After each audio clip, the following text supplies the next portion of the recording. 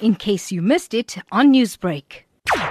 It really was a shock. I was aware that he was unwell, but he had gone in for some treatment and then had been discharged and then, of course, went back in for further treatment. So, actually, we were really taken by surprise because Satish is such an energetic and active person that it's unimaginable that he could firstly fall ill and, of course, that he could, pass away. It really has, I think, shaken many of us who knew him well, who knew his work. He was always out and about, helping everyone, particularly those homeless people in and around his area. You did mention his energetic personality. So what were some of your fondest memories of Satish?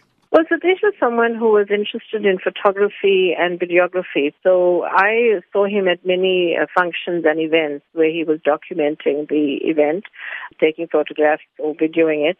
And, of course, that was also part of his profession. He, did this as a sort of a professional career. So he was at, marches, protest demonstrations, at sort of cultural events, even other family events like weddings and so on. So he was someone who was always out there in the community.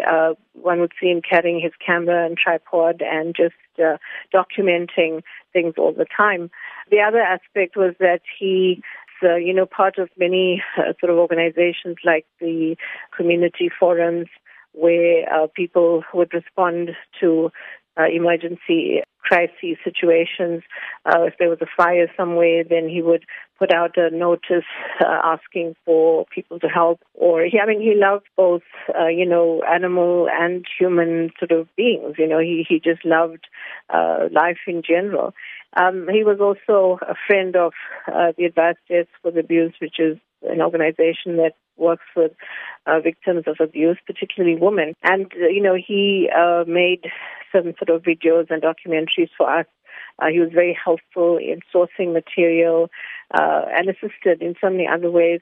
He would refer people who were going through domestic violence to the organization and finding other ways to assist such people as well. Someone who was so involved in the community and really out there.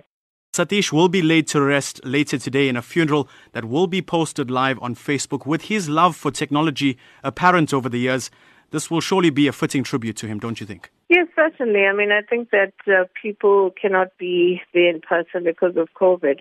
So certainly, people can log on online and observe, pay their respects through that. So yes, he would have been quite thrilled to know that people could actually be part of the farewell process.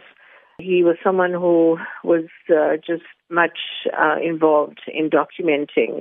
One other aspect that is important to mention is that he was on the board of the 1860 Heritage Foundation, documenting the history of, the Indian indentured laborers and the Indian community in general. So just that whole aspect of his life, of documenting, of recording through technology so that future generations will know where we come from. Newsbreak, Lotus FM, powered by SABC News.